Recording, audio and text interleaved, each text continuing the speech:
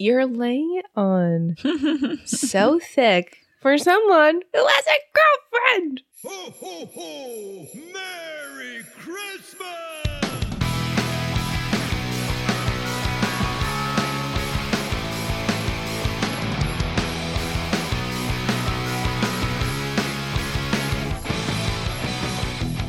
Hello, hello, hello.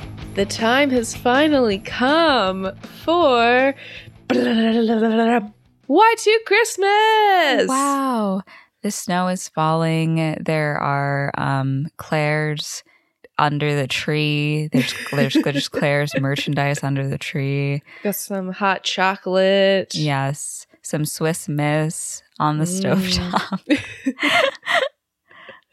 Yeah, the snow actually was falling here the other day. No way. I haven't seen snow yet. Yeah, it didn't stick, but it mostly like just turned into freezing rain eventually. But there were big ass snowflakes and I was on my way to work. So yeah, we're fully in the Christmas season. I feel like it's already Christmas because of the nature of time these days that it's simply escaping me.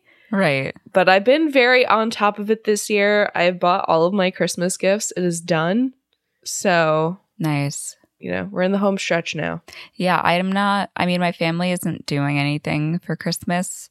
I got my parents some gifts, like, just for the being alive of it. Yeah. And I'm like done. I'm done. I'm at 83,000. So I'm just sitting back, relaxing. I'm like, what do I do for New Year's, babes? Yeah.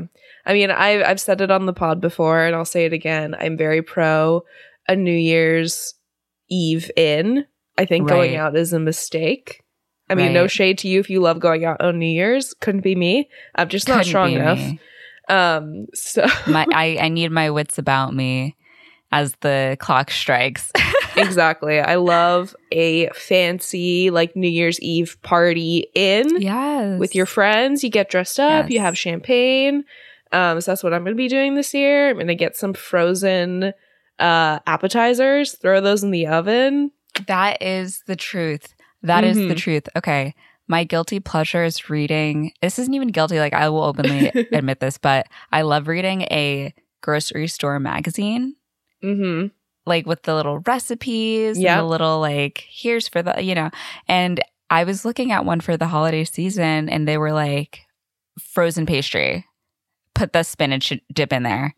Yeah. Toss that in the oven. Done. Frozen appetizer, like semi-homemade, you're in there. And I was like, you know what? Why am I going through the trouble to make something entirely from scratch? Like, it's going to taste the same. And no one's here for the appetizers, okay? Yeah.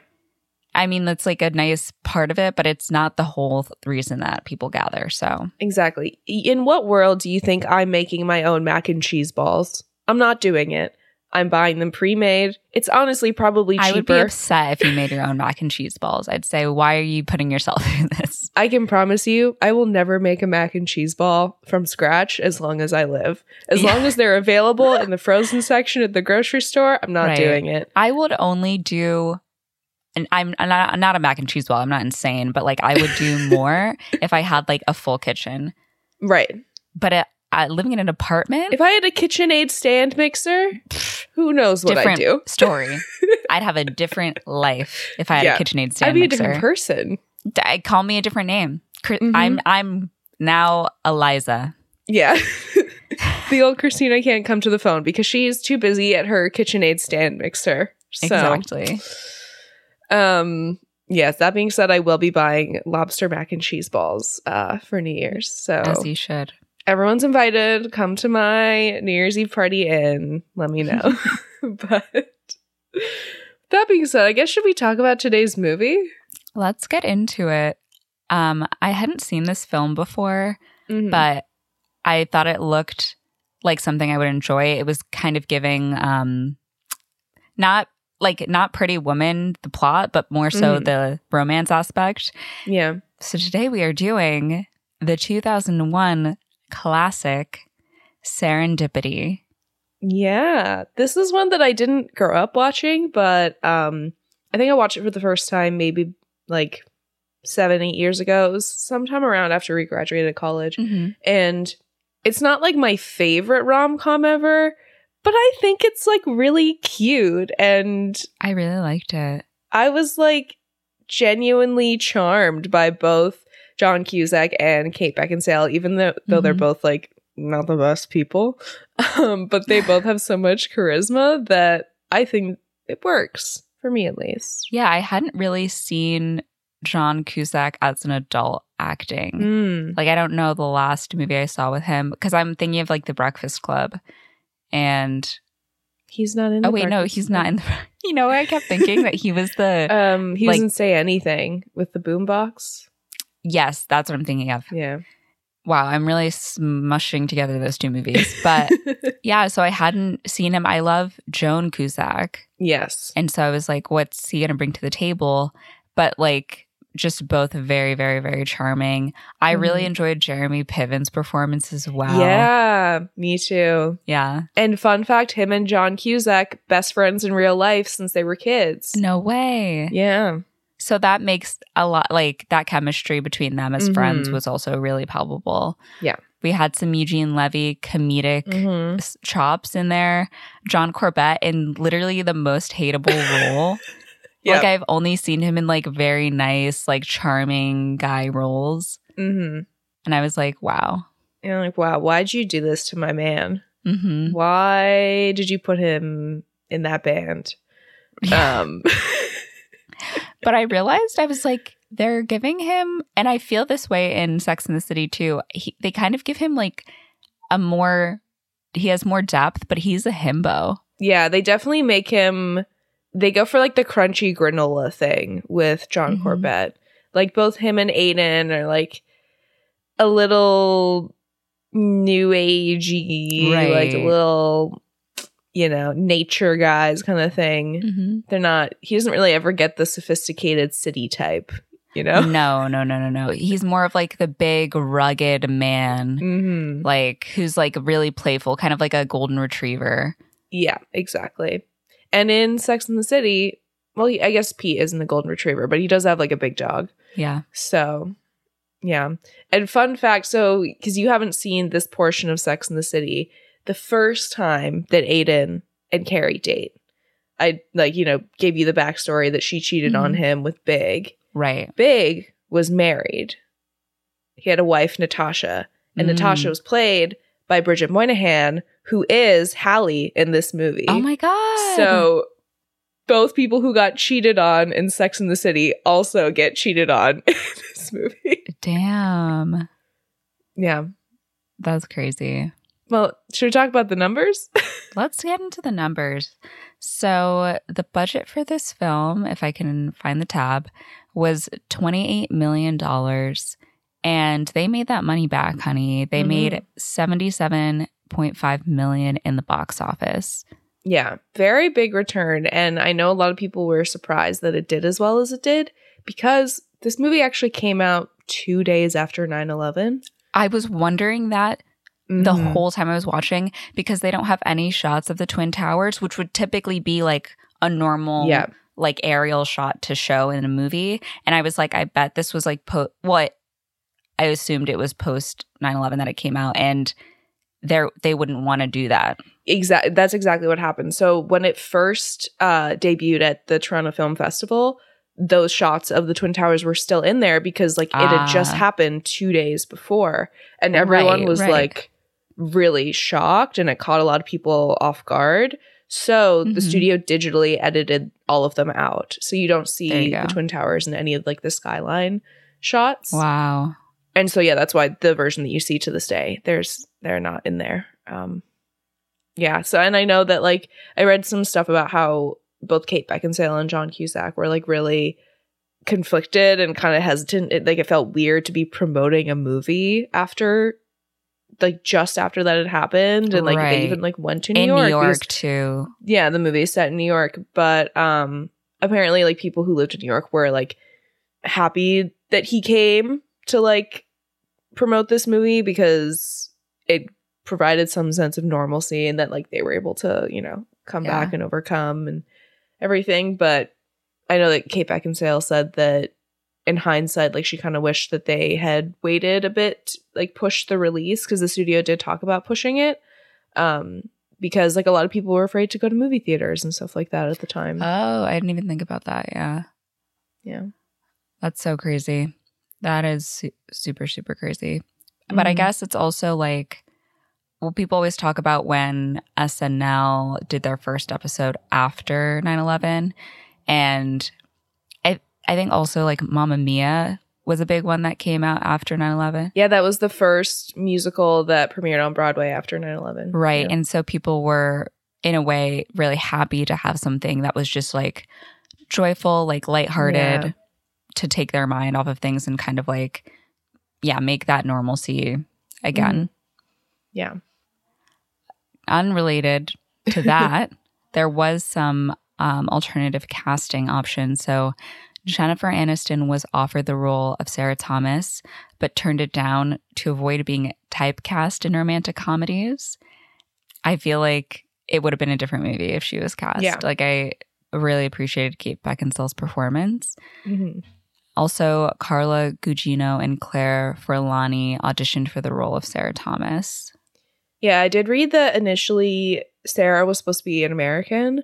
And so when Kate Beckinsale auditioned, she put on an American accent, but they were like, we'll make her British since you're British. Yeah, why not? Yeah. They also filmed it in like the hottest part of August. So they're wearing like full winter coats and stuff. Yeah.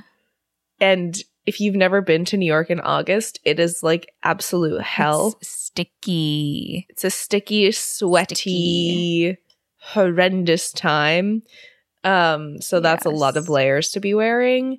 And like all the snow was fake, and they had to like put 350 like extras in the Central Park scene, especially to like make it all seem more realistic. Those poor extras. Yeah. So unfortunately, they only made a day rate, but yeah, right. Yeah. And our last little fun fact is that the very famous elevator scene in the Waldorf Astoria was actually not filmed there. It was filmed at the Fairmont Royal York Hotel right here in good old Toronto. Ooh. Back in the toe, baby. Back in the 6. And I think Kate Beckinsale, she was here a few years ago, and she recreated that scene with like an employee at the hotel. Wow. Like, what a good sport. Yeah, right. Yeah, well, before we get into it, we just want to remind you about Patreon, because out today is our December bonus episode. We did the classic Barbie and the Nutcracker, which was so much fun. You may even hear about a potential new Respectful King. So if you are interested in that episode, head on over to our Patreon. It's $5 a month, and you get a ton of cool perks. Yes. And with that being said, should we just open up the cover of Love in the Time of Cholera right into it? Should we just serendipitously slip right into it? Yeah. Beautiful.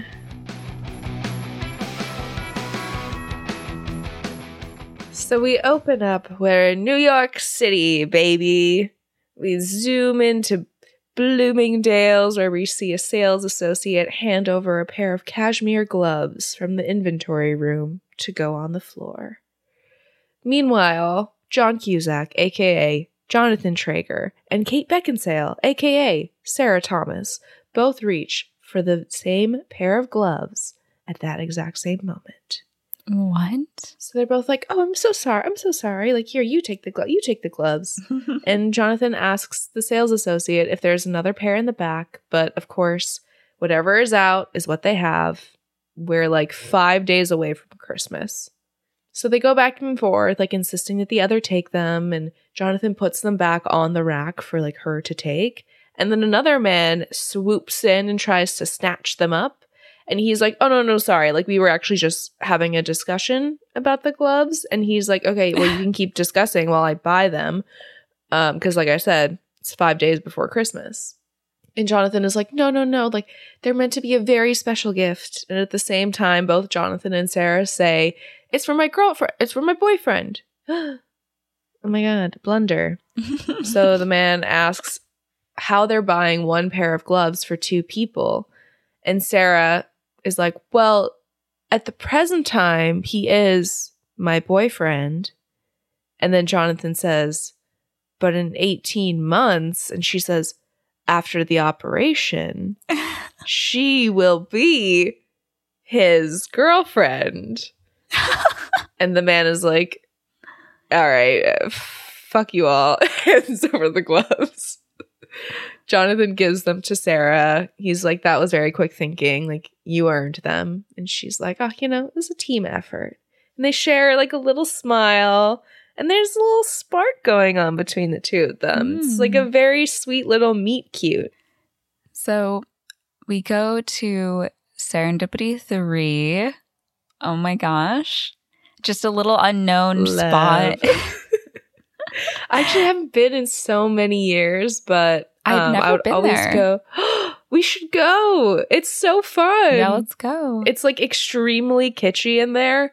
It reminds me a lot of like Alice in Wonderland, especially the bottom floor. I've actually never eaten on the top floor where they are in the movie because the bottom floor is so like cozy and cute. But I used to go there like every time I would visit New York. Yeah. Growing up, we would always go get the frozen hot chocolate. Yeah, so I haven't been probably since like maybe 2016 is the last time I was there. Like when my parents were in town or something. But yeah, big fan of Serendipity 3. We should definitely go. There is always a line though. That's the thing. Yeah, I bet. Like I've heard of it before, but I didn't. I was like, oh, this is why it's probably gained so much popularity like from the movie. Yeah. But they end up having frozen hot chocolates together, and Sarah wants to give him a check, but Jonathan says he still has to find something else to buy his girlfriend. So Sarah's like, oh, I can't accept the gloves now. But Jonathan's like, you have to, otherwise you won't treat, because she offered to pay for their frozen hot chocolates. They are like $10, so they're not like the cheapest hot chocolate around. Yeah, I'm like, this seems like a fair trade. Yeah. But obviously they're having a time, they're experiencing a spark, and they don't want the night to end. And he asks how she found this place.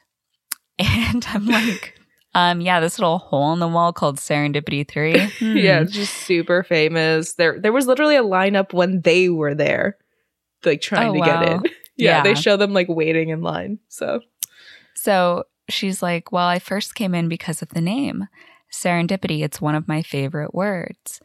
And then here we go with the what's your sign, burning incense. Yeah. She's very new age.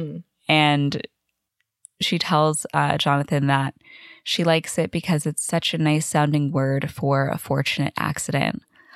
But she doesn't believe in accidents. She believes in fate. And she says, we make our own decisions, but fate sends us signs, and it's how we interpret the signs that determine if we're happy or not.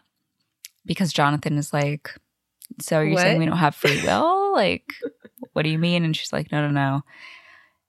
And she brings up examples like the discovery of penicillin or Jonathan and the gloves. And Jonathan then does a cute retelling of how he ran into a beautiful, attractive English girl with a boyfriend, which she corroborates, like, yes, I have a boyfriend. And he has his glove lady. So serendipity that they met, but unfortunately neither of them are single, even though they're acting like it. Absolutely. If my boyfriend was acting like that, I might kill him. Well, I feel like at that point, it's like you got to break things off. Yeah. But I understand. It just happened. Yeah. I'm like, it's all like fun and hee until he's like, oh, an attractive, beautiful girl with a boyfriend. And then he really gets into it. And she was upset. I think she finds out he isn't single first, and she's like, with a girlfriend, very clearly upset. So also, her definition of serendipity isn't totally correct. I will read the Merriam-Webster definition for you all, which is the gift of finding valuable or agreeable things not looked for. Ooh. So there we go. So they leave Serendipity, and as they walk down the street, he asks if she's going to go meet her boyfriend now, but she says no. He's probably out doing what you're doing. And I was like, oh, scandal.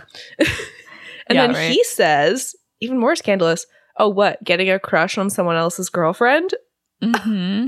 That's scandalous. Sir? I'm like, this would be so cute if you didn't have a girlfriend. Not a girlfriend, even. Well, they're not engaged at this point. Oh, you're right. Yeah, this is a few years. I forgot. Prior. Yeah. Well, I did read that the script was supposed to be like, it was supposed to be a much larger gap between when they meet and when they reunite. Like, it's supposed to be 10 or 12 years. Because they're supposed to be... Oh, that's too much. In their, like, early 20s when they meet for the first time. But audiences, like, didn't buy it, obviously, because no offense to John Cusack and Kate Beckinsale, but you don't look like you're 21. So they, like, tweaked it so that it's just, like, a few years pass. But, yeah. So he asks for her phone number just in case. And she says, in case of what? And he says, of life. Which I actually thought was, like... a cute little line. Yeah. And he says that he had a great time and he'd never be able to find her again. And she says, well, if we're meant to meet again, we will. It's just not the right time. He's like, okay, like, at least tell me your name. Mine's Jonathan. And she just kisses him on the cheek and wishes him a Merry Christmas before getting into a cab. And as she drives away, Jonathan's like, that's it. And then he kicks a puddle of slosh and it goes flying. And at first I was like, oh, how annoying. But then they managed to completely flip the moment and endear me to him by him apologizing to somebody. Like, he accidentally splashes someone walking by. He's like, oh, I'm so sorry. I'm so sorry. And I was like, yes. And just like that, you pull me back in. I'm pulled back. Yeah. No, because I was also like, oh my God, what a nasty display of anger, like masculine, nasty little man. machismo. And then he's like, oh, I'm so sorry. Like, didn't mean to splash you. And I'm like, literally in New York, if someone apologizes to you, it's like, I'm seeing, whoa, like, is this real life right now? I'm seeing double. What's happening? Right. I've been bumped into and like pushed over so many times. I will say, do you know who bumped into me and touched my arm and lovingly apologized? Susan Sarandon. So it can happen. Wow. Wow. That's incredible. So Jonathan, having lost this woman forever, is about to walk into the subway when he just has like a moment and sighs and walks back up the steps. What happened? Oh, he went back to Serendipity to check for his scarf. And while he's up there, he turns, and who else came back? Sarah, for the gloves. How serendipitous. And he seizes the moment and asks to go do something. And she's like, what do you want to do? And he's like, I don't care. And she's like, let's go. So what did they do? Only like the most romantic thing to do at Christmas time. They go ice skating. In Central Park. Nonetheless. Yeah. And I'm like, 5 days before Christmas, you're lucky if you're getting on that ice. My God. Literally, I was like, well, I know it's a movie, but I was also just like, I've never seen the Woolman rink that empty. Let me tell you. Never in your life. So they go ice skating. It's beautiful. Like you see the city lights, the plaza lit up in the distance. Yeah. And he asks what she misses most about England. And she says, I miss my mom. And he says, if I were her, I'd miss you too. And I'm like, you're laying it on so thick for someone who has a girlfriend. But, time passes. The rink has emptied out. I guess in this universe, the rink stays open 24 hours and you can just skate on it when there's no one else there. And it's just kind of there. Like, it's like a skate park. Exactly. And Sarah asks his favorite movie, and he says, Cool Hand Luke, and she's never seen it. He's like, he does the classic man thing where he's like, oh my God, you haven't seen Cool Man Luke? So. It is a classic Paul Newman movie. No. Yeah. I've never seen it, but I'm sure it's great. I think you might like it. Probably, Like I mean, it's classic probably movies. pretty good. But yeah, she then asks what his favorite New York moment is. And he says, well, this one's climbing the charts, of course. And she's very flattered. And then she kind of like breaks the tension a little bit. And she's like, oh, what's your favorite sexual position? As she's like skating away from him. And then she immediately falls over on the ice. Humiliating. Me uttering that line, thinking I'm so cool, and then falling on my ass. Right. That would happen to me. Be like, Yeah. what's your favorite sexual position? Just scrape the shit out of my arm. Your like mouth is bleeding. I'm missing 3 teeth. And yeah, luckily she just gets like a dainty little scrape on her arm. So he helps her up and they head off the ice. Yes. So they go sit on a bench as he bandages her arm up and then starts kind of caressing her arm. Mm-hmm. And she's like, oh, are you looking at my freckles? Curse of the English. And he's like, no, these aren't just freckles. Look closer. And goes off camera for like a millisecond and comes back with a magic marker. And yeah, I'm like, from somewhere. Okay, thank you, prop master. And but he like looks at her arm and connects some freckles and is like, this is Cassiopeia, and tells her the story of Queen Cassiopeia, who thought she was the most beautiful woman in the world. But one day she offended the gods. So Poseidon placed her in the heavens upside down on her throne, and now she's a constellation. And he brushes the hair out of her face, and they smile at each other, and he just gently kisses her arm. Wow. Yeah. As a girl with a lot of freckles, yeah, if somebody did that to me, I would fall in love with them immediately. I just find it unfathomable. Sometimes I'm like, are people this charming in real life? No. Yeah, okay. They're not. Okay. At least not in my experience. This is a writer's room, babe. Especially a man. You're hard pressed. Right. Yeah. Right. In New York, even? Yeah. A man who's been living in New York for like minimum a decade. Mm-hmm. It's rough. Yeah. I feel like the true charm is just something you're either born with or you're not. Exactly. Yeah. Maybe you're born with it. Maybe it's Maybelline, but there's no... You don't grow into it. You can't teach that. Yeah. You can't even bottle it. Can't be distilled. Yeah. After this beautiful, intimate little moment, Sarah does give in and she finally writes her number down for Jonathan on like the tiniest scrap of paper she could possibly find.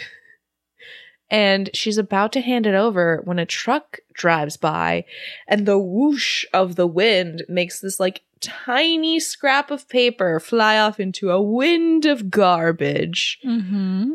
He, of course, can't find it, but Sarah's like, no, I can't write it down again. That was a sign. Fate is telling us to back off.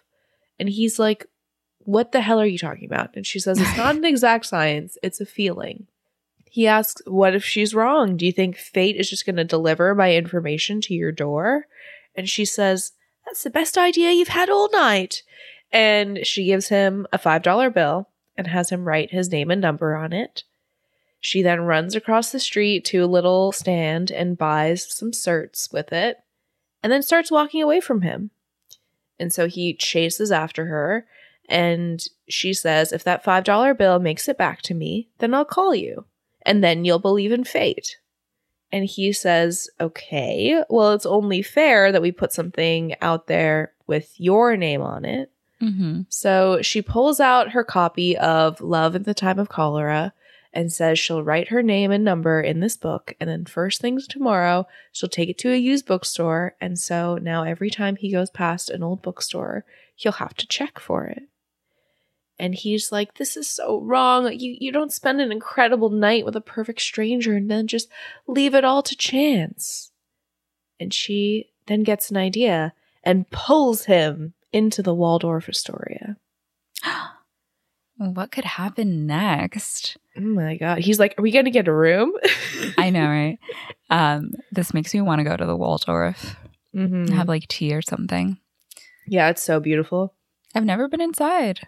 It's gorge. Yeah, I feel like there's so many pillars. Like I've never been inside the plaza. I would love to go for tea at the plaza. I've only ever just been Yeah. to like the little basement marketplace thing where I still can't afford anything down there either. But yeah, we should go for like a cocktail at the plaza one day. Just splurge. Oh on a yeah, we drink. should like, if we want to like have a splurge mom, go for tea or just even a cocktail. Like I would love to.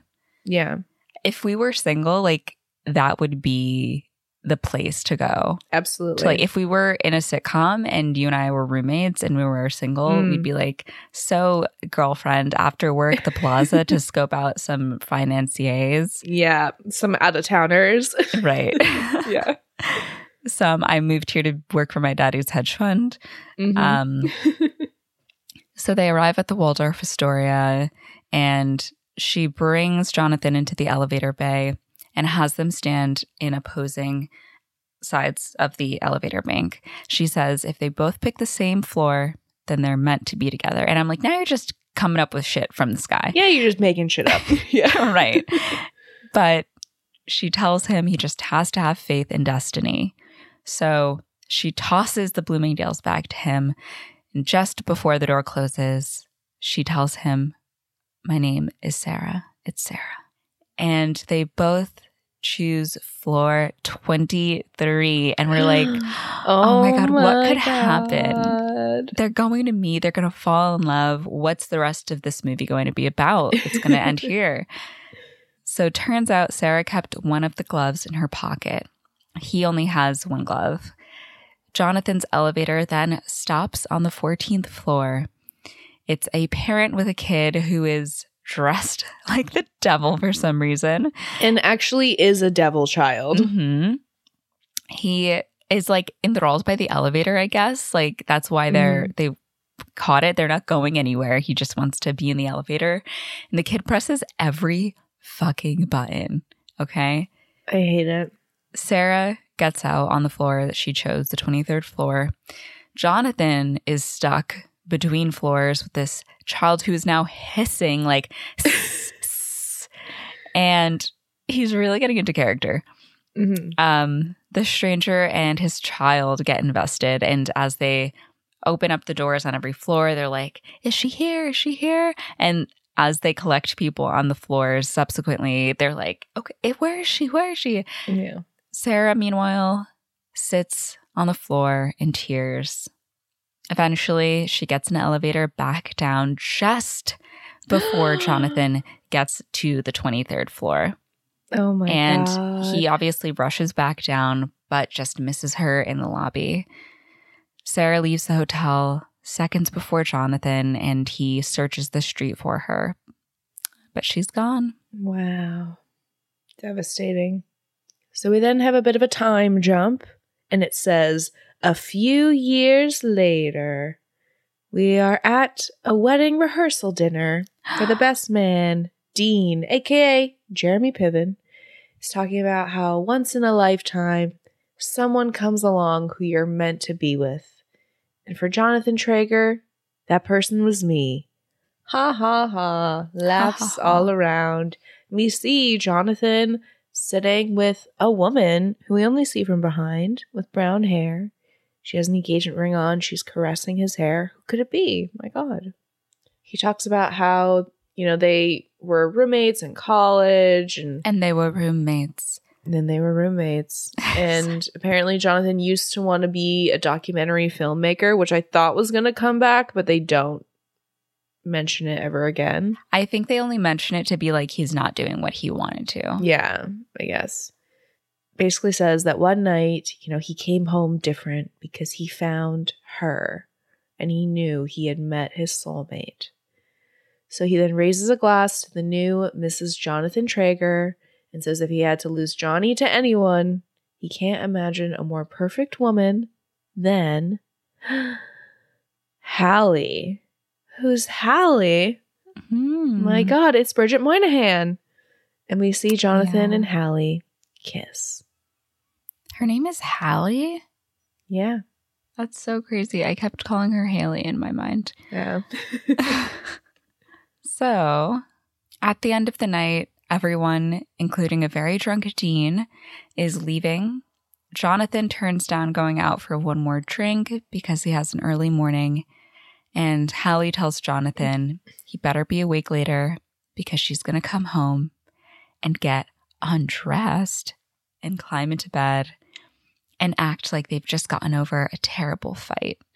And this is also like a bit of a callback to the rehearsal dinner because they're talking about Dean and his wife Courtney and how they always look so in love and they have a great relationship and they probably never fight. But they're like, oh, well, when we fight, we have great makeup sex. Yeah. And then they kiss and say goodbye. And Jonathan just looks at the Waldorf Astoria sign. So his rehearsal dinner was at the Waldorf. Oh my God, the connections are beginning. And so as Jonathan is walking home, he passes by a little street stand with old books. And he stops and looks at that copy of Love in the Time of Cholera. And he opens it up, but doesn't have Sarah's name in it. No cigar. Meanwhile, Sarah now lives in San Francisco. Oh my God. And there she works as a therapist and she's in a session with a patient who just lost his girlfriend. And he's like, I can't believe I lost my soulmate. And Sarah says, I think it's dangerous to use that term. You know, it implies that fate and destiny exist and holding on to those beliefs stops us from doing the real work. And he's like, really? And she's like, yeah, I believe that there are many people out there that you could be happy with. So clearly this whole thing with Jonathan has hardened her a little bit. She doesn't believe in fate anymore. Yeah, she's a loaf of stale bread now. So we go home where Sarah finds rose petals all over her floor. Also, she lives in like my dream house. It's like it's so by pretty. Water, like a little kind of cottage. I know they're in San Francisco, but it does kind of look New Englandy, like colonial. Yeah, it's like a bungalow. Yeah, and just like lots of windows. And when she walks in, just a ton of rose petals on the floor and these candles lit and this huge box right in front of the front door.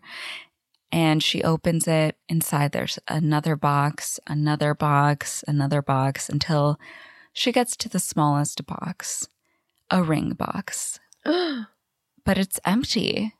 Oh my God. John Corbett walks out playing Lars Hammond, new-aged musician. Lars walks over with a ring saying she has to say yes first. And Sarah says yes. They kiss. Then he tries to put the ring on, but it's too small. It's too small for her finger. I'm like, she doesn't have any other rings you wanted to look at? Yeah, you're proposing to this woman. You don't take the time to figure out her ring size. And I'm like, she's pretty tiny too. Yeah. So like, what size small ring is this did you ring? get? Yeah. Yeah. So he's like, please don't read into this. It's just a mistake. And she's like, of course, we'll get it refitted. So he knows about her proclivities to signs and like the whole fate thing. And she probably was with him. I guess it's implied when she met Jonathan. Well, we learn later, actually. I mean, I think that it's a different boyfriend, potentially. Oh, you're right, because she has, yes. Yeah. Right. Yeah. Unless she applied for that card way before they met. But yeah, I think that it just over time, she's fallen out of endearment, I guess, with like the idea of fate and that sort of stuff. But he's still aware of like her proclivities toward it. And she's like, no, it's fine. And he tells her she can go get changed and he'll call Ryan And Sarah asks if he was worried she'd say no or something. And Lars says Ryan was worried about fitting their honeymoon into his touring schedule. So. Wow. That's the first person you're calling. Right. His agent. Yeah. He's not even like, let's pop the champagne. Let's call your parents. No. Let's, I don't know. But he's like, gotta fit the honeymoon into the tour schedule. Yeah. Here's the thing. You have to work really, really hard for me to not root for John Corbett. Yeah. Especially in like a romantic scenario. Right. Like you have to make him pretty detestable. Mm-hmm. And I think that they achieved that because I do not want her to be with Lars whatsoever. Yeah, but I think that they made him unappealing, but they didn't make him like a villain. Yeah. He just is so clearly not right for her. Exactly. And I think that it's good that they didn't make like both Lars and Hallie like these kind of off-putting people. Like Hallie is great. Like she's very kind and sweet and, you know, there's like nothing wrong with her at all. And I feel like they could have so easily gone down the route that so many other rom-coms take where they make like real villains out of the other partner so that you root for the main couple just out of sheer like default. Right. And like as lovely and wonderful as Hallie is, like clearly Jonathan's just his heart isn't in it. It's not even that they're not necessarily the match. It's just that he's not in love with her. Yeah. So I am glad that they didn't make them both just like awful, terrible people because that's so lazy. Yeah, that's lame. So we then go back to New York. We're at the driving range. Oh, fun. And it turns out now Jonathan works as a producer for ESPN News. So he's on site at the golf range where the reporter is doing a story about it. And as soon as they finish filming, Jonathan starts rushing out. He has an appointment. Mm-hmm. And that's when he hears a woman named Sarah Lawson being paged over the speakers. And as soon as he hears the smallest breath of a British accent coming out of this woman, he whips his head around. But it's not her. It's just another British woman named Sarah. There are a lot of them, I bet. Yeah. So Jonathan then goes to the salon to get his hair cut. Obviously, he's about to get married, so getting a little chomp. But his usual hairdresser is off, and instead he gets a woman named Sarah. And he just rips off the cape, and he's like, actually, I don't want a fresh haircut right now. Like, right before my wedding? No, thank you. Runs out of there. Then Jonathan is in a cab when he hears a cyclist right outside singing along to Sarah Smile by Hall & Oates. And he tells the driver, you know what? Take me to the New York Times building. So we go to the New York Times building. That's where Dean works. He writes the obits. Jonathan tells him about all the Sarah signs that he's gotten today and how it's really screwing with his head. And Dean reminds him that he's getting married. He's being betrothed in 3 days. So why would you risk your years-long relationship with Hallie for some pipe dream? And I say, these are all good questions, Dean. Mm-hmm. And then this is what really puts the nail in the coffin for me, is Jonathan says, I'm sure that I'm in love with Hallie. And I'm like, right there, that tells you everything you need to know. Call off the wedding now. Yeah. Even like outside of the Sarah stuff, you're clearly not in it. No. And he says, you know, I'm sure I'm in love with Hallie and that every time you fall in love, it's a different experience. So maybe it's a mistake to compare them. And then he pulls out an analogy and says that Hallie is like The Godfather Part 2, which is an incredible movie, maybe even better than the original. But no matter how much you love... I've never seen any Godfather, so... I wonder if you'd like it. I don't know. I don't know. I mean, I'm sure really like the fighting. I'm sure it's good. There is a lot of violence in the movie, but yeah, Al Pacino and is Susan Sarandon. Isn't Diane Keaton in The Godfather? Diane Keaton. Yeah, Diane Keaton is in it. And then little baby Sofia Coppola. I have to watch it eventually before I die. But yeah, we should. We'll have a little viewing party. Yeah, I've definitely heard the people discuss, you know, which one is better, part 1, part 2. Of course. Very different movies.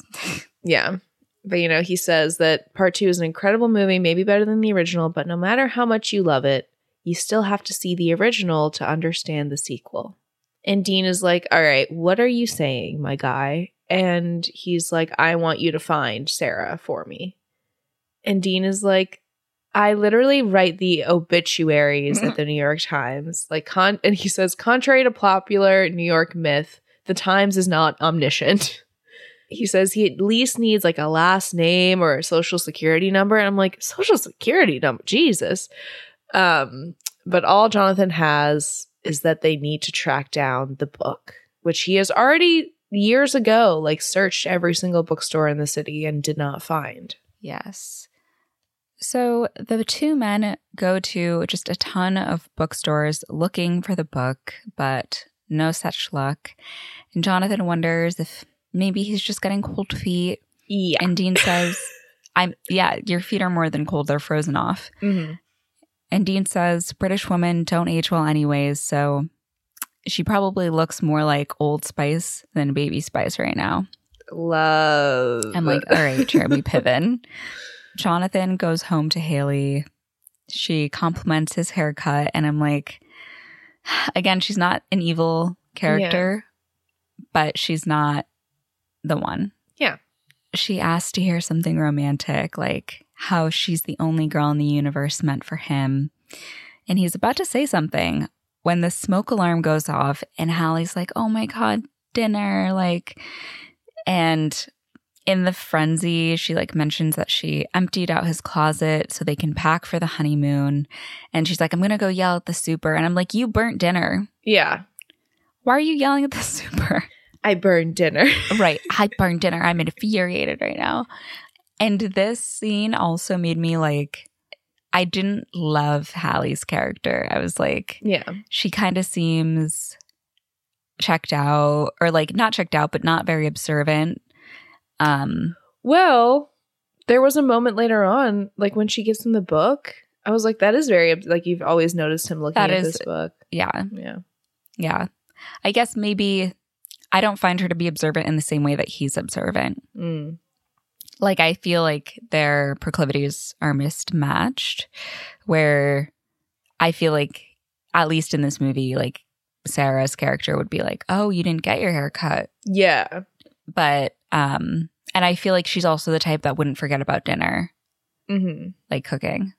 But either way, again, the woman is not the devil. She's a fine person. Yeah. So Jonathan is looking at all of his clothes strewn on the bed and sees the Bloomies bag. And inside, the black cashmere glove is still there. Oh my God. And he actually smells it, puts it on his hand, and pulls out the receipt to see Sarah's credit card account on it. Oh no. He's gonna steal her identity. No. Yes. It's a very different king. movie. Scammer king. And then we see what I can only describe as a horror show. Lars is performing with his band. It is Cultural Appropriation Station. We have this. What instrument is he playing? Is the clarinet or? I thought it was the oboe at first, but I genuinely don't know.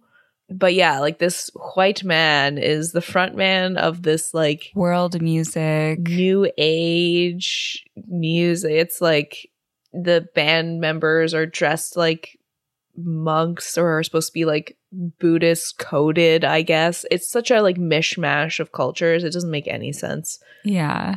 But somehow Sarah is very into it. She's enjoying the performance.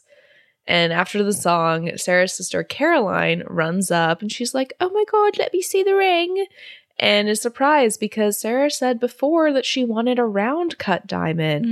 And I scream at the screen, wrong ring, wrong guy, which are so true. The words of Samantha Jones some backstory, when Aiden, oh no, you saw that when he was going to propose with the ugly ring. Yeah. Yeah. And Samantha's like, wrong ring, wrong guy. I stand by that to this day. I also think wrong proposal, wrong guy. It just shows that he doesn't know you. Right, right. Also, Lars is a new age flutist. Yeah, there's that as well. So Sarah brushes this off, and I'm like, you're better than me, sister. But Lars then comes up and hugs her. And I think her sister's like, oh, was that last song really inspired by my sister? And he's like, yeah, she's my muse. But this moment is then interrupted by Lars' manager, Ryan, who is so far up his asshole 24/7. Yeah. And he's like, oh, hey guys, great news. Lars' tour dates in Stockholm sold out in 8 hours, so we're going to have to add more shows. And Sarah's like, sorry, not to be a wet blanket, but actually, like, we already set the dates for our wedding and the honeymoon. And, like, I told my patients when I'll be gone. Like, I took time off work. And Lars is like, oh, your patients can do without you for a couple weeks. And I'm like, that's not how a job works. No. And Caroline agrees, yeah, a couple extra weeks in Europe won't kill you. And that's when Caroline's husband, Kip, says, oh, she's only saying that so we can house sit for you a little longer. And it turns out she, like, hasn't even asked yet. And, like, it is a beautiful house. I, too, would want to stay there as long as I could. Oh, yeah. And Lars is like, you know what? I think that's a great idea. But Sarah is clearly still, like, bothered by the last minute change of plans and says that her patients are important, too. But he doesn't seem to get that and why it would bother her, which again, wrong guy. But then he's pulled away to, like, approve some t-shirt designs. He's like, can we talk about this later? And the lady who's, like, trying to pull him away is like, oh, you don't mind, right? And she's like, yeah, we can talk about it later. And he's like, she don't mind, and then walks off. And I was like, ugh. I'm like, stop. Like, think about it for a second. Yeah. You know? It would have been even better if he just was like, thanks, we'll talk about this later, and left. But he's like, she don't mind. And I was like, right. I can't believe you're making me hate John Corbett right now. I know. But as we've established, Sarah clearly minds, and she ends up running through the rain, leaving the bar. She puddles into a corner in this rainy New York evening, or a San Francisco evening, and she tries to smoke a cigarette, but her match gets put out by the rain. And then she sees a poster for Cool Hand Luke on some indie theater. So she's getting a feeling. Isn't it just so pretty to think all along there was some invisible string Tiny to me. Yeah. Every Taylor Swift song, I'm like, wow, this is so fun to sing. And then she's like, and I'm down here. And I'm like, I can't meet you down here. Literally. Also, I'm like, how does Taylor Swift only have universal experiences? Yeah. I guess everyone's done everything before. Nothing is new. Everything's been experienced. We've all had the same thoughts. So the next day, Sarah goes to see her best friend Eve, aka Molly Shannon, who I completely forgot was in this movie. So excited. Yeah. Just as like a tiny little supporting part. And Eve is like, Sarah, the poster was no big deal. And I thought you were done with all that new age crap. Eve literally owns like a new age store and tea shop and is wearing a bindi. Okay. But I guess, you got to pay the bills. And like a sari or something. Or yeah. Sarah points this out. And Eve is like, yeah, but if you get too into all this stuff, you end up like my customers. Buying candles to light at home, hoping it brings you Mr. Right. But Mr. Right now is hanging out at the corner bar. So these ladies are jaded. City girls, rise up. Right. Meanwhile, in New York, we're at Bloomingdale's, and Jonathan is trying to find Sarah through this receipt from years ago. And who does he ask but Bloomingdale's clerk, salesman extraordinaire, Eugene Levy. And Mr. Levy is like, there's nothing I can do. And he's like, oh, well, maybe just, and tries to like go around the counter. And he's like, absolutely not. Clients need to stay on that side. This side is for personnel. Employees only. Stay on that side. And Jonathan asks him to just enter the account number into the computer, tell him her name. He's like, listen, is $20 going to make a difference? And he's like, well, I was a little short on the weekly sales draw. So Jonathan picks up an Hermes tie, and I'm like, $500. But we're in 2001, baby, and it's a $95 tie. But Mr. Levy is still short $700. So he absolutely extorts Jonathan, and he's like, okay, ring up whatever it takes. And he's like, well, we have a purple tie. What would go with a purple tie? Cut to Jonathan in a purple velvet suit. And he's like, I look like a magician. And he's like, just ring it up. And Mr. Levy's like, okay, I already did. It was a dead account. There was no information in our system. He's a scammer. So, absolutely hustled right now by the Bloomy sales clerk. Yeah. And Jonathan chases Eugene Levy, grabs him by the collar, and he's like, listen, when someone opens a credit card, there's a hard copy that goes to the storage facility in Queens. All you need is the account number and an employee to get you in. And then he pulls out a pair of leather shoes, and Jonathan just slaps that shit out of his hand. This was such a fun scene. I think that they played off each other so well. There's like a lot of back and forth that I didn't include in the notes, but like especially him going around to his side of the counter is like a very consistent bit. And apparently the director did have to tell Eugene to like pull it back a little bit because he was doing too much. You're upstaging. You're upstaging the principal role. Yeah, but yeah, it's so fun. Also good for him. Make your money, king. So after his, $900 day, Jonathan goes home with a 6-pack of beer where he finds Hallie sleeping. He brushes her hair and tries to wake her up, but she just keeps sleeping, and he cracks open a Heineken. Yeah. Meanwhile, back in San Francisco, Sarah is heading out for the day when she sees a $5 bill sitting on the nightstand, and she, out of habit, turns it over to see if it has Jonathan's number on it, but it doesn't. So this next scene is truly unhinged. Lars is watching his new music video, and let me just describe to you the plot. There is a Viking army. Yeah. Okay. And Lars playing his little flute away. And it's like there's a the child Vikings there. are attacking. Yeah, there's a child there.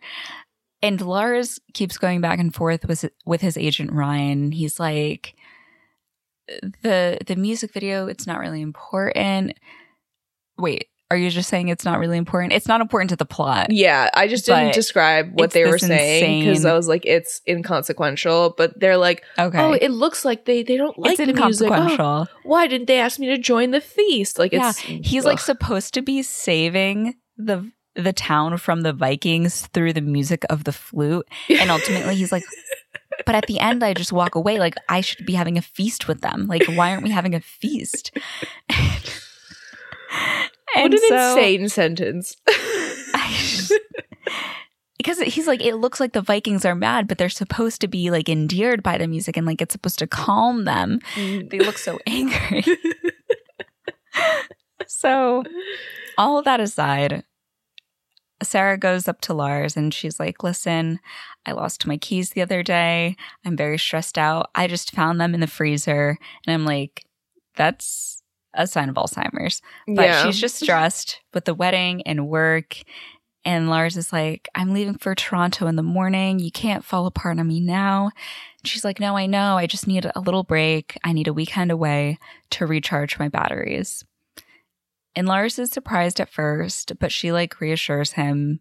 And he's like, okay, I understand. He asks where she's going. And she's like, I don't know. New York, maybe? I don't know. I haven't thought about it at all. New York? Yeah, maybe just the city where I had this one like crazy night and I fell in love with this guy and never saw him again. Maybe I'll go there. So she then goes to Eve's store once again, where she's like getting a massage outside on the street, I guess. Sure. And she surprises Eve with the tickets to New York, claiming that it's for Eve's birthday. And Eve is so excited. And she's like, oh my God, like, Sarah, this is way too generous of you. Like, are you sure? Like, no ulterior motives, right?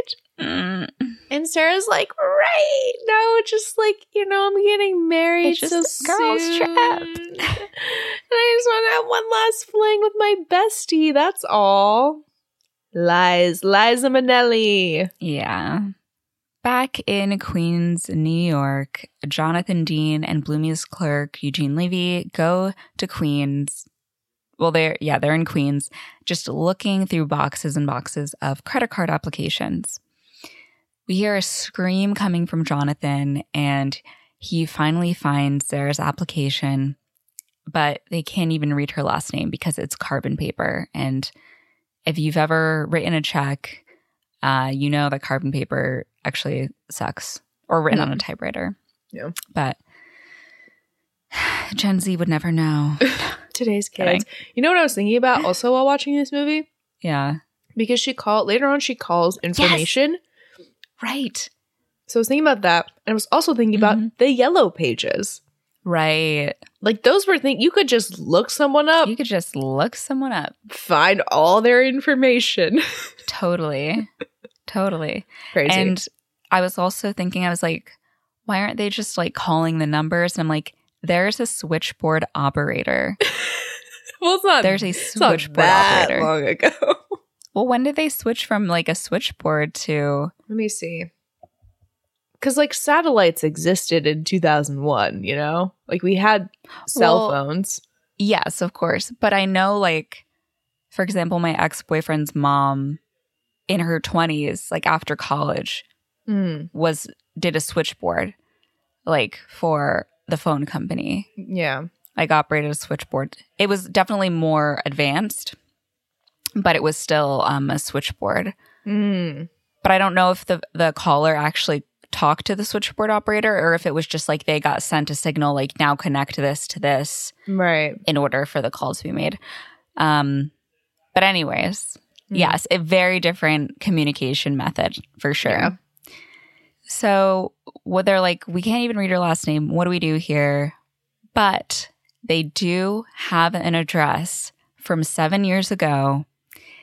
And Eugene is like, listen, go to the address, find the leasing office, get her information. And they're like, that's what we're going to do. Yeah, you're allowed to do that. Yeah, why not? Meanwhile, Sarah and Eve arrive in New York City. They hop in a cab and he's like, where to? And she says, take us anywhere in New York. And Eve, it finally clicks for her that maybe Sarah did not take her on this trip just to celebrate her B-Day. Yeah. And Sarah's like, please don't be mad. I meant to tell you on the plane. And then Eve jumps out of the cab and goes back into the airport. And Sarah goes after her and tells her she knew she wouldn't come if she told her the truth, and she needed her best friend with her. What would you do if I did this to you? Her eyebrows are crinkled right now. I'm just thinking, would I be mad? I don't know. I feel like I would just be like, hey, you need to end your relationship and then we can go do this. Yeah. Is probably what I would say. But I would go with you. Right. Yeah. I would also go with you. I'd probably just be like, yeah, I think it's probably like a sign. Yeah. That you need to end things. Yeah, exactly. But I also do think that love is very complicated. Mm-hmm.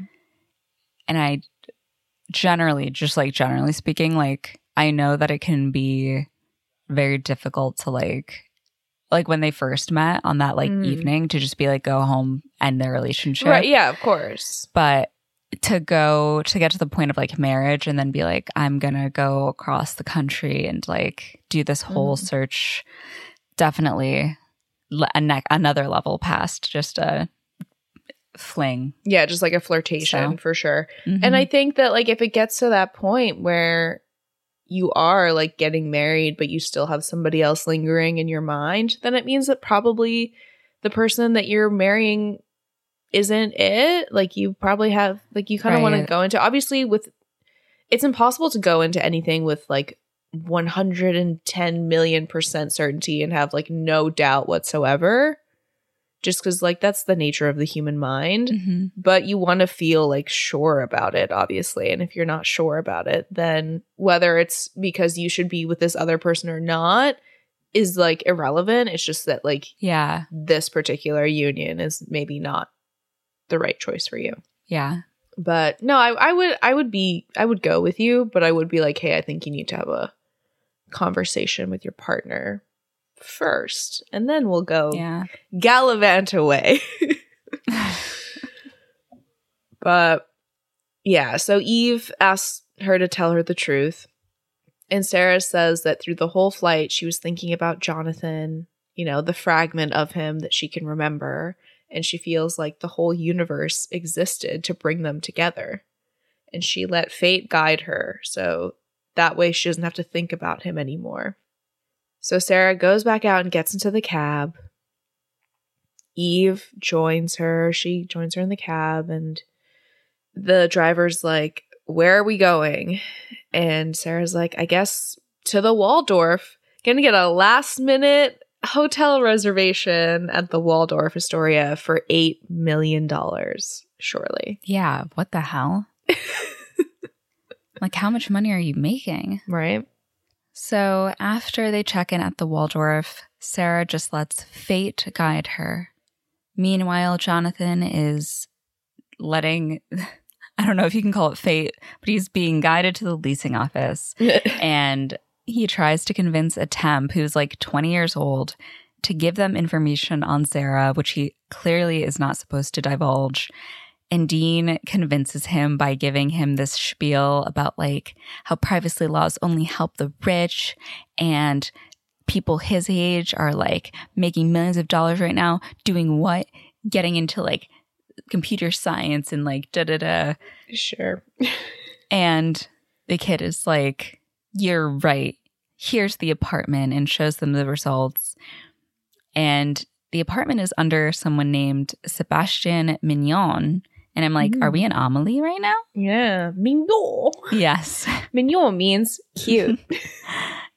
Jonathan leaves the leasing office, just rearing and ready to go to their next destination on their wild goose chase. But Dean reminds him that his rehearsal dinner and bachelorette party are this evening. But Jonathan is like, we have to go to Brooklyn first. All the way to Brooklyn? I do think that the reason why like he's not been able to find her all this time is because he's been trying. And if he just stopped trying, he probably would have found her long ago. Yeah. Sarah and Eve are walking down the street, and Eve decides to buy a fake Prada wallet. It says Prado. We also see this man dressed as like a giant golf ball on like a golf ball on a tee, advertising the driving range, apparently the only driving range in New York City. And he ends up like falling over, and they help him up, and Sarah takes one of his flyers. We also see her like pet the same Dalmatian that Jonathan had just pet in the previous scene. So like they, you know, their lives are intertwining is what we're right. What their we're seeing. Paths are crossing. Yeah. And so Sarah decides that this is a sign and she needs to go to the driving range.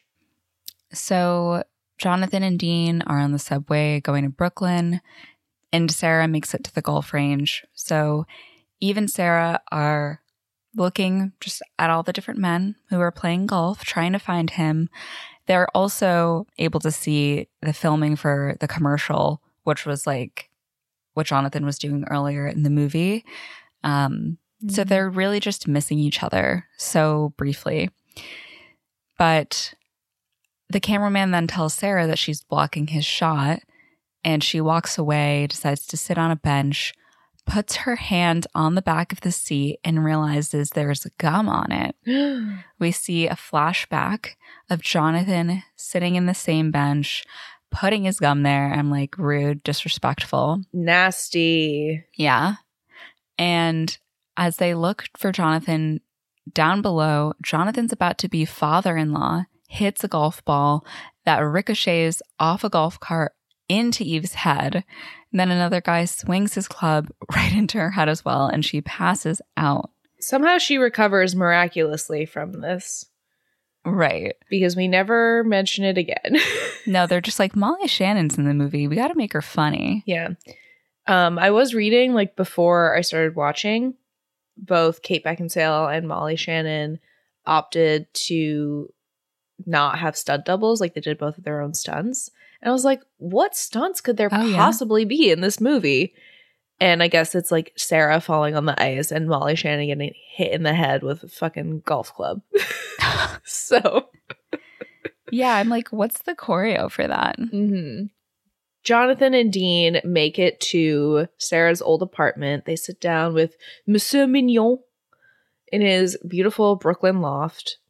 And Jonathan, like, describes Sarah and asks him about her.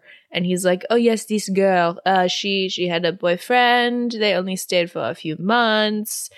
He moved out very quickly. And then at the end of the year, she moved out too. And I love your slight French accent. Like, merci. It's very subtle. Yeah, very, very well done. Very subtle. And Jonathan asks if she may have left anything behind, like anything with her last name on it. And Mignon tells them that Sarah actually sat for his paintings for a while. And so Jonathan's like, oh my God, can I see the painting? But he says it like she sat on me for a while. Yeah. And he's like, what? And he's like, yes, for my painting. That's what I said. Yeah. So he runs off to grab this canvas. He unrolls it, and it's like a very surreal portrait of Sarah with like a huge British flag. So not really the best thing to identify somebody from. No. And Jonathan's like, okay, do you maybe have like the name of the roommate finder service that you used? But Mignon says no, he doesn't. He knows where it is, though. It's in Manhattan on 60th near Serendipity. What? And off they go. If you're looking to have like a very, very sweet tooth afternoon, you could go to Serendipity and then also go to Dylan's Candy Bar because that's right around there too. I love Dylan's Candy Bar. Yeah. Love it. Because you get the vintage candy and also you have like the candy bar. Like you can put and make a bag full of gummies and like, yeah. And then there's so like the Dylan's Candy Bar brand stuff, which is always really fun. Yeah. Yeah. I prefer Dylan's Candy Bar to the FAO Schwartz Candy Bar if you're ever looking for a good candy bar. I've never been to the FAO Schwartz Candy Bar. Now I never will. It's cute. Because I'm a Dylan's purist. Yeah. They have, if you're looking for like if they have like Hello Kitty treats and like gift sets and stuff like that, but not, the candy bar is pretty mid. Yeah. So I did just get my advent calendar and I splurged this year. Ooh. I got a Lindt advent calendar. It was $18. Oh my gosh. It's expensive. But the chocolate is delicious. 80? 18. Not 80. 18. 18. Yeah. Oh, that's not too bad. It's not too bad, but like the other ones are like 10. So. Oh, okay. Yeah. But yeah, I was like, I want Lindt chocolate every day. So. Yeah. I will spend money on this because I'm a grown up. Yeah.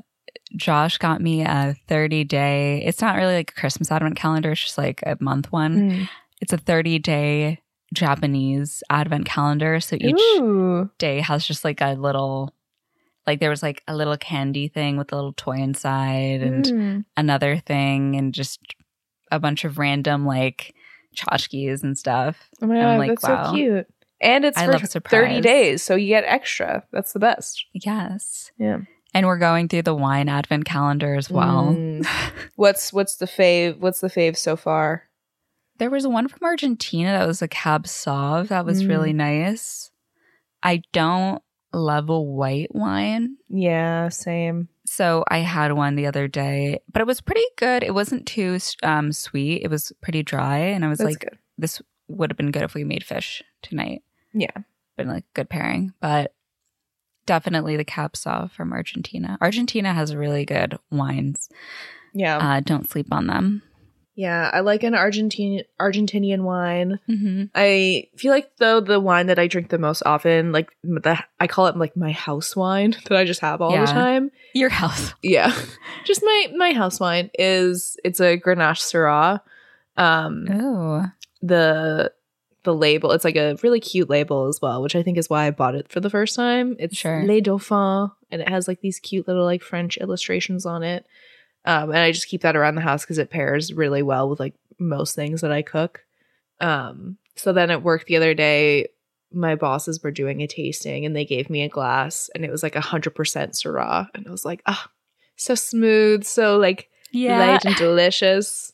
So yeah, I guess I'm a Syrah girly, which I never knew. Yeah, because I used to be such a Merlot girl, but not anymore, really. I don't ever buy Merlot anymore. It's pretty deep. It's pretty rich. Yeah. Giving me a little heartburn. And it can get really sweet. And I'm like, that's not what I'm here for. Yeah. Yeah. Anyways. What were we talking about? The movie. So Eve and Sarah actually went to Serendipity that evening, where Eve is served a slice of cake with a little candle in it. And the waiter's like, it's on the house. And Sarah, like, I don't know if she told the waiter it was her birthday or if she just realized that as the cake is coming over, she's like, I'm an awful friend. And Eve lovingly tells her, you know, you will be if you sing. Relatable. I hate having happy birthday sung to me. I know, it's like, what do you do? It's so awkward. So Sarah thanks Eve for coming with her, and Eve tells her that fate is a wonderful thought. But if that's really true, what's the point of living or making decisions? Eve tells her the point is to make mistakes, like this trip. And if you're smart enough, you learn from your mistakes. And Sarah admits that she has to give it all up now. And Eve reminds her that she has a fiancé who loves her very, very much, and she's not giving up. She's growing up. They leave Serendipity, and as they're heading out, Eve takes her change, putting the $5 bill with a Jonathan's number on it in her wallet. Wow. Yeah. How serendipitous. Also crazy that nobody took a singular bite of the free birthday cake. Oh, I didn't even notice that. Yeah. They didn't touch it because the reason I know is because I was watching this in the middle of the night last night. And I was on FaceTime with Matt as he's like falling asleep, and they leave. And I was like, she didn't even touch her birthday cake. I said out loud to nobody, but Matt was like half asleep and he's like, she should have given it to you. I was like, what? He was like, she should have given it to you. He's like eyes closed, half asleep. Eyes closed, brain dead. He's like, my queen needs her cake. Yeah. Do you ever have someone speak to you when you're actually like kind of asleep and you like respond with something that doesn't make any sense? Yes, I do that all the time. Or I'll like start responding to something and then my brain will like have another thought. And as I'm speaking, I start talking about something else completely unrelated. No, sure. Yeah. And people are like, what did you say? And I was like, what was I talking about? Yeah, same. Anyway, so we go back to the boys. They arrive at Serendipity just after Sarah and Eve have gotten into a cab and are driving away. Like, I'm shaking my fist right now. Paths literally crossing. Mm-hmm. They look at the place next door to Serendipity. It's no longer a roommate pairing service. It is now a bridal shop because times a change quick in New York City. Yes. So Dean goes into the shop. He, bothers the sales lady to get the new address of the roommate service. But Jonathan just kind of like takes a moment and looks at this bridal shop, and he's having a bit of a thought journey. So Dean comes out with the address, but Jonathan is like, it's over. Like, we cannot keep doing this. And Dean's like, what the hell are you talking about? Like, I have the address. They close in an hour. Like, we can make it downtown. And Jonathan says, this is like, I'm standing in front of a bridal shop. Like, I can't be doing this. It's not in the cards. Like, he's literally looking at a sign that says, bless the bride. Mm-hmm. And he's like, you know, the bridal shop, me never finding the book or the $5 bill, like, it's all a sign. And Dean goes, how is the absence of something a sign? It is very arbitrary. Yes. Yeah, it's not an exact science, like she said. Yes. And Dean is like, no, it's not supposed to end this way. Like, we're supposed to pull the curtain back and meet the wizard and get to the end of the river and find the pot of gold at the end of the rainbow. But Jonathan is like, my wedding rehearsal starts in less than an hour. And I was like, what? Men have it so easy. They just get their little ducks in a row, no makeup, looking like shit, put their suit on, and waltz out there. Stressed me out so much. I'm like, look at what you're wearing. Your wedding rehearsal is in less than an hour. But he's like, my wedding rehearsal is in less than an hour, and my bride is waiting for me. And Dean asks, if Sarah were here right now in front of you, what would she tell you to do? And he's like, she would tell me to get to the Waldorf because all the signs are pointing to me getting married. And Dean says if he does this, he'll never find out who Sarah is. But Jonathan says, maybe I was never supposed to. In the Waldorf Astoria Hotel, Haley comes down the elevator and actually sees Eve. Turns out Eve was her RA in college. And How I'm like, surprise. relatable. They meet each other and like introduced to Hallie's parents. And she's like, I'm getting married tomorrow in this hotel. Like, you should come and bring your partner to watch. But Sarah's like, oh, no. I have to go upstairs and call my fiance, who is a man. And Sarah gets into the elevator, and as she's like leaving, Eve is like, goodbye, my sweet lesbian lover. And then walks off with Hallie, and she's like, oh, that's just a joke between us. But yeah, it's a silly little scene. Oh, yeah. Definitely had me giggle out loud. I'm like, Molly Shannon, you are an American treasure. Right. Love you. Exactly. Love her little comedic moments that she gets in this. Mm-hmm. So the ladies head off to the rehearsal. Meanwhile, Sarah goes to their room upstairs, and who does she find laying down, oh so dramatically, outside her hotel room? Yeah, so dramatic. I'm like, they've not been there for that long. It's not like you've been sitting there for 3 days waiting for her. No. But it's Lars. Turns out... it's Lars. Response. Turns out he... well, because she was like, how did you know where I was staying? And he's like, I had a feeling. And she's like, really? And he's like, no, I looked up the New York hotel guide and I went in reverse alphabetical order. So he's like, I just missed you so much. And she sits with him and he's like, you know, I don't blame you for running away. I was so preoccupied with all this stuff. And I'm like, she took this trip to get away from you, and maybe if you had listened to her and actually given her the space that she needed, you might have still been getting married. Yikes. At the rehearsal, Jonathan is going through the motions. As he's being told by the priest what will occur, he's looking around and everyone is having these like ear-to-ear grins. Ugh. But it's very much like shown as creepy, and he is not feeling it whatsoever.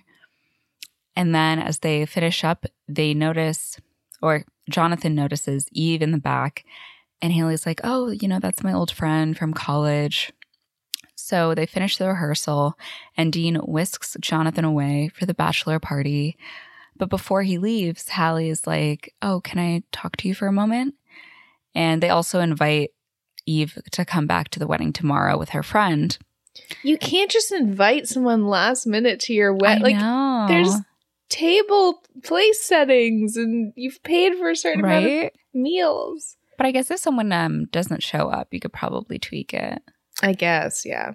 So after Eve heads off for the night, Hallie sits down with Jonathan, and she starts crying.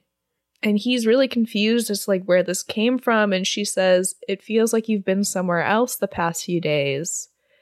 She says that she's always dreamed of this day, like ever since she was a little girl, of her dress and the music. But it feels like her fiance is off in Never Never Land. And Jonathan does admit to being out of it because he has been very distracted the past couple days. Yeah. But he says it's just normal guy stuff, you know, little cold feet. And that's like the last thing that anybody wants to hear right before their wedding, but sure. And Hallie says that they're hours from going down the aisle, and he apologizes. And she asks him to please just let go of whatever he's holding on to. Mm-hmm. And Jonathan tells her it already let go of him. Which isn't an active... No. It's a very passive way to say that you're over something. That's not a choice you made. Right. Yeah. Right. And she actually gives him a groom's gift, which I didn't know was a thing. I didn't either. But he opens it up, and it's a book. It's Love in the Time of Cholera. And she says, you know, whenever we're in a bookstore, I always see you flipping through it, and I checked and you don't even have a copy. And he opens it up. And of course, it has Sarah's number inside. And I do think John Cusack plays this moment so beautifully. Like, he tells us everything with his eyes. Like, he starts to get teary-eyed and looks at her and says, it's perfect. It's an excellent choice. And he's like so choked up and emotional. Yeah. I thought it was a really great moment for him. So after this, Jonathan gets into the cab with Dean and shows him the book with Sarah Thomas' number inside. He takes Dean's cell phone out of his jacket, and Dean dials up someone from the New York Times to ask for Sarah Thomas' current address.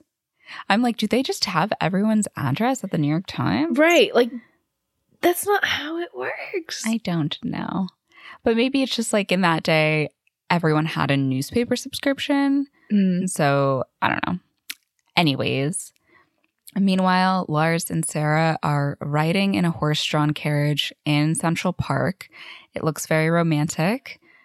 But Lars gets a call from his agent, and Sarah walks away. Well, first he like stands up in the fucking carriage and makes the driver stop because he can't hear. Yeah. I was like, you suck so bad. Mm-hmm. He's like, I get it. Like, I can't imagine being a musician. There's like a lot of plates to keep spinning, but also he just doesn't have the capacity to like be in this romantic relationship that Sarah needs.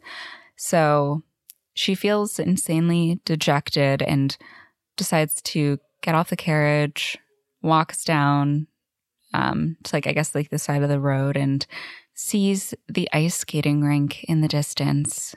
The same one where she skated with Jonathan that fateful night. I will say, while watching this, at that moment when like pans out to reveal that they're like exactly at the skating rink, I did get like goosebumps. I was like, I know, it's so like, so she walks down and sits on a bench. Later on, Lars joins her, and he looks up at the sky, and he's like, oh, it's so beautiful. And Sarah looks at the constellation. It's Cassiopeia. Yeah, he's like, oh, look at the stars. They all have names, you know. And she looks at it, like takes off her jacket. She pulls out her arm, and then she starts crying, and she's like, it's Cassiopeia. And then what does she do? I mean, we don't find this out right now, but she ends her relationship right then and there, apparently. Yeah. So, meanwhile, what are Jonathan and Dean up to? They're on a goddamn plane going to San Francisco. Let us not forget, this man is still slated to get married in the morning. And he's like, you know, with the time change, if our return flight is even 10 minutes late, I'm going to miss my own wedding. And Dean is like, man, you're my fucking... He's like, you're my fucking hero, dude. You're making it happen. Jonathan's kind of confused why he's so, like, amped about this. And Dean actually reveals that his wife, Courtney, who he was, like, very lovey-dovey with the night before, moved out. And Jonathan is shocked, and he's like, yeah, you know, we didn't want to spoil the wedding, and so we kept it to ourselves, but we've been fighting for a really long time, and then we let it slip away. Like it just died. And Jonathan asks what the cause of death was. And Dean says, it wasn't enough of this, like the romance, the rush, all the effort and intention that they're putting into this. And Dean tells him that the philosopher Epictetus, is that right? I guess so. Yeah. I think so. A philosopher said, if you want to improve, be content to be thought foolish and stupid. And that's what Jonathan's done.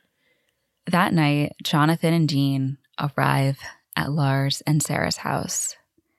And Dean gets out of the car first. He sees who he thinks is Sarah and making out with a man. But it's actually Sarah's sister who looks very much like her. I would even believe they just had Kate Beckinsale in this shot and pretended it was her sister because they look identical. Mm-hmm. Jonathan comes up and he tries to stop him from going inside. He tries to drag him away. But eventually he does see through the window and also thinks it's Sarah. So they end up lying in the grass behind the bush that they've been peeking out of. And Dean says Sarah said everything happens for a reason. And maybe they're laying here because he doesn't want to be somewhere else. So they crawl on all fours back to the car. I was like, wow, so wise, Dean. Yeah. Maybe you're laying here because you don't want to be standing somewhere else. No wonder the Times hired you. Yeah. So then the next shot we see is the exterior of an airplane, and we hear the pilot being like, oh, we're still going to be grounded for a little while longer. We have some bad weather coming in from our destination. Everybody sit tight. And you're like, oh my God, he's going to miss his wedding. Switcheroo. It's Sarah on a plane from New York back to California. So she's on the phone on her cellular device with Eve. And Eve is like, oh, how's Lars? And Sarah says, I think he's going to be okay. And Eve says, and you're going to be okay too. So obviously Sarah and Lars have broken up. Mm-hmm. A flight attendant then kind of gives Sarah the eyes to get off her phone. And Sarah's like, okay, I have to go. I'll call you later. Have fun at the wedding. Bye. Because let us not forget, Eve is now last minute going to this wedding. Right. The flight attendant then comes over to offer her a headset. And Sarah pulls out her wallet to buy it. But that's when she realizes that she's mixed up her wallet with Eve's because the one that she has says Prado. And the flight attendant is like, well, is there any money in it?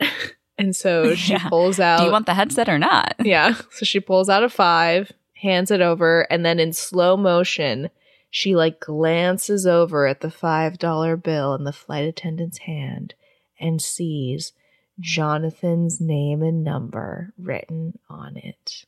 And so she snatches it out of the hand of her seat neighbor and is like, oh my God, I have to go, and runs off the plane. I'm like, ma'am, the doors are closed. They would not let you off that plane. Is that real? Can that happen?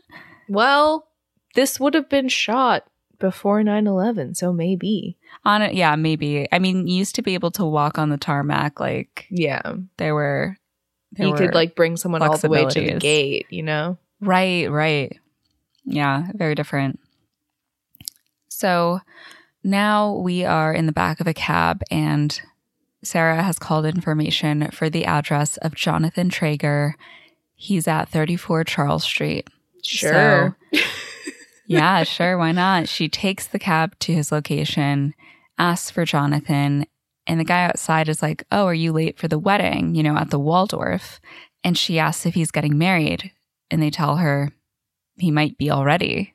So she gets back into the cab and asks him to go as fast as possible to the Waldorf, and they end up getting stuck in traffic, and Sarah just has to get out of the cab and run to the hotel with her bags in tow. She's really about to pull a speak now at the wedding. Yeah. So she gets to the Waldorf. She runs through the lobby where she sees a sign for Jonathan and Hallie's wedding. She bursts into the event room and just yells, She "Stop!" bursts in. Like, She bursts in. mm-hmm. But there is no wedding to be seen. Only a janitor inside stacking the chairs. And she's like, "Is it over?" And he's like, "Oh, it's over." And Sarah's like, "Fuck, damn it." And he's like, "But don't worry. You'll get your present back." And she's like, "What?" And he's like, "They always send the present back after they call off the wedding." And she's like, "He called it off?" Yeah. Oh my God. And she starts crying. She's so happy. And then Kate Beckinsale does a beautiful job of this as well, where she just kind of like plays it off and she's like, "Oh, it's terrible." Mm-hmm. As she like clutches the one cashmere glove. And then the man stacking the chairs is like, "Are you a friend of the bride?" And turns around, she's gone. And he's like, She's gone. Already left. "Or the groom." Jonathan is walking with Dean in the park, and he asks what kind of pep talk he wants. Inspirational, there are more fish in the sea. When God shuts the door, he opens a window, and Jonathan asks him to tell him he did the right thing. But Dean says he doesn't have to tell him. He wrote it and gives him a piece of paper. He actually wrote Jonathan an obituary. It turns out he had writer's block writing his best man speech, and that is what ended up coming out. So Dean buys some roses, and Jonathan asks if he's going to see Courtney, and he tells him absolutely. And then posits that the Greeks didn't write obituaries. They only asked one question after a man died. Did he have passion? And Jonathan wishes Dean good luck with Courtney. So Jonathan walks through the street reading Dean's obituary. Jonathan Traeger, prominent television producer for ESPN, died last night from complications of losing his soulmate and his fiancée. He was 35 years old and soft-spoken and obsessive. Traeger never looked the part of a hopeless romantic, but in the final days of his life, he revealed an unknown side of his psyche. This hidden quasi-Jungian persona surfaced during the Agatha Christie-like pursuit of his long-reputed soulmate, a woman who he only spent a few precious hours with. Sadly, the protracted search ended late Saturday night in complete and utter failure. Yet even in certain defeat, the courageous Traeger secretly clung to the belief that life is not merely a series of meaningless accidents or coincidences. But rather it is a tapestry of events that culminate in an exquisite, sublime plan. Asked about the loss of his dear friend, Dean Kansky, the Pulitzer Prize-winning author and executive editor of the New York Times, described Jonathan as a changed man in the last few days of his life. Things were clearer for him, Kansky noted. Ultimately, Jonathan concluded that if we are to live life in harmony with the universe, we must all possess a powerful faith in what the ancients used to call fatum, what we currently refer to as destiny. And just as Jonathan finishes reading the letter, he ends up at the skating rink at Central Park. Back at the Waldorf, Eve asks Sarah what she's going to do now as she gets into a cab to go back to San Francisco. And Sarah tells her she's going to find him. And Eve advises against it. She tells her to stay put. She can feel it in the air. And Sarah tells Eve she's becoming her own worst nightmare. And before Eve pulls off in the cab, she tells Sarah to put on a jacket. It's freezing out here. But where's her jacket? Oh my God, it's on the bench at the skating rink. And who finds it? Jonathan, of course. Aww. So he grabs this random jacket that he's found on a bench, which, gross, but luckily it's hers. Like, that could be anybody's, but he takes it with him into the rink. So as the clock tolls and Jonathan walks out onto the rink, it's not like a skating rink because it's supposed to be spring, although it's supposed to be like very cold for spring. Yeah. So it's actually like a roller rink kind of vibe. So he looks around and sits down in the middle of the rink and takes out the black cashmere glove. And of course, because it's this unseasonably cold day, it starts snowing. It's that one random day in spring where it snows. Yeah. And Jonathan lays down and laughs to himself. He stays there laying down when all of a sudden a glove starts flying through the air and lands on his chest. He catches it and realizes he has the 2 black cashmere gloves now. Mm-hmm. And so he slowly sits up and he turns around and sees Sarah standing at the entrance of the rink. She waves and she walks towards him, and we see a single tear fall down Jonathan's cheek. They meet in the middle. They hold hands. They finally introduce themselves and then slowly lean in and finally kiss. Wow. Oh my God. It's so romantic. It is. It is. I thought that it was such a beautiful moment, and especially I'm glad that there's like almost no dialogue in it. Yes. Yes. I love the single tear that falls down his cheek because he makes it so real. Yeah. It really does not feel put on when he has these like very because he's not like a very outward like audacious guy. It's very inward and feels very potent. Yeah. And then Kate Beckinsale has this like beautiful like twinkle in her eye. And I mean, obviously she's an incredibly stunning woman, but like the way gorgeous. that her smile lights up her entire face, it's like, yeah. Oh my God, like you're so beautiful. I can't look at you. No, absolutely. And she also is like freezing her butt off in such a chic, like a very J. Crew-esque button-down top and a pair of like slacks. Yeah. And she just looks so good. And I'm like, are you kidding me right now? I'd be like, if I wore that, I'd look like a slob. I'd look like a slob. I'd also be like a stout. Like I'd be like, I'm so cold and like have a red face. Oh my goodness. But then we get a final little scene back at Bloomingdale's where they first met. Jonathan and Sarah transform from kissing in this rink to kissing in Bloomingdale's. And Jonathan wishes her a happy anniversary. Oh my God. I know. And she asks him when he became so unabashedly romantic. And he tells her he thinks it's good luck to return here each year to the scene of the crime.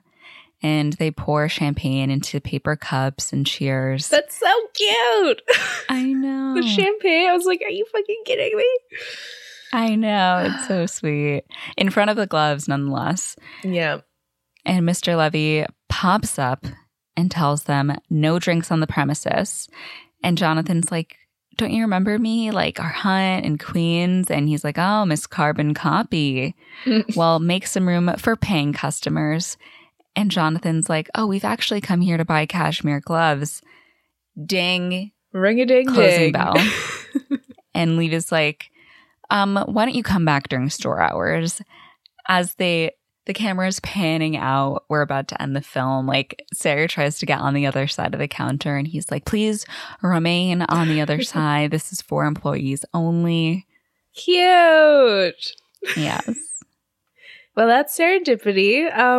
What are your thoughts, first time viewer? I really enjoyed it. It was probably, I don't want to use the word favorite. It's so finite, but it's definitely my top rom-coms. Wow. I just really liked the like faded search and like star-crossed lover type of thing. But I think I really enjoyed it because I found them to be incredibly charming people. Like I was rooting for each of them.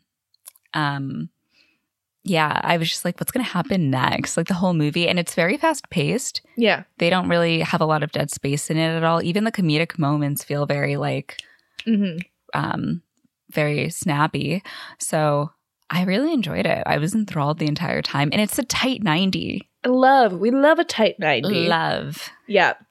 This movie, I know, like, it didn't get the best reviews, and like I was even looking at some Letterboxd reviews and people were like, this movie is so bad, like it's so infuriating to watch. So I understand why some people would be like, this is a really frustrating movie to watch because there's so many like missed moments, but I really love movies like that. That's why I love Rosie so much, right? Like, yeah, I love movies that have that kind of pace to them, because it keeps you on your toes and you're just like, you know that they're going to get together because it's a romantic comedy, but it's just like you're enjoying the journey and the mishaps in the journey. And yeah, I think that Kate Beckinsale and John Cusack both did a really great job and were so endearing. Especially like the way that John Cusack managed to soften some of those like more off-putting, harder edges to Jonathan, like with those little details, like apologizing for kicking the snow and stuff like that. Yeah. So I enjoyed that. I really loved the scenes with John Cusack and Jeremy Piven. I thought that they were so great. I mean, obviously they're besties in real life, so that chemistry is going to bleed through. But yeah, I thought that they were great. And Molly Shannon, wonderful as always. So yeah, I definitely enjoy it. It's, again, not like my favorite rom-com of all time, but definitely one that I like to watch around the Christmas season, even though like it mostly doesn't take place during Christmas, but that opening sequence is so iconic.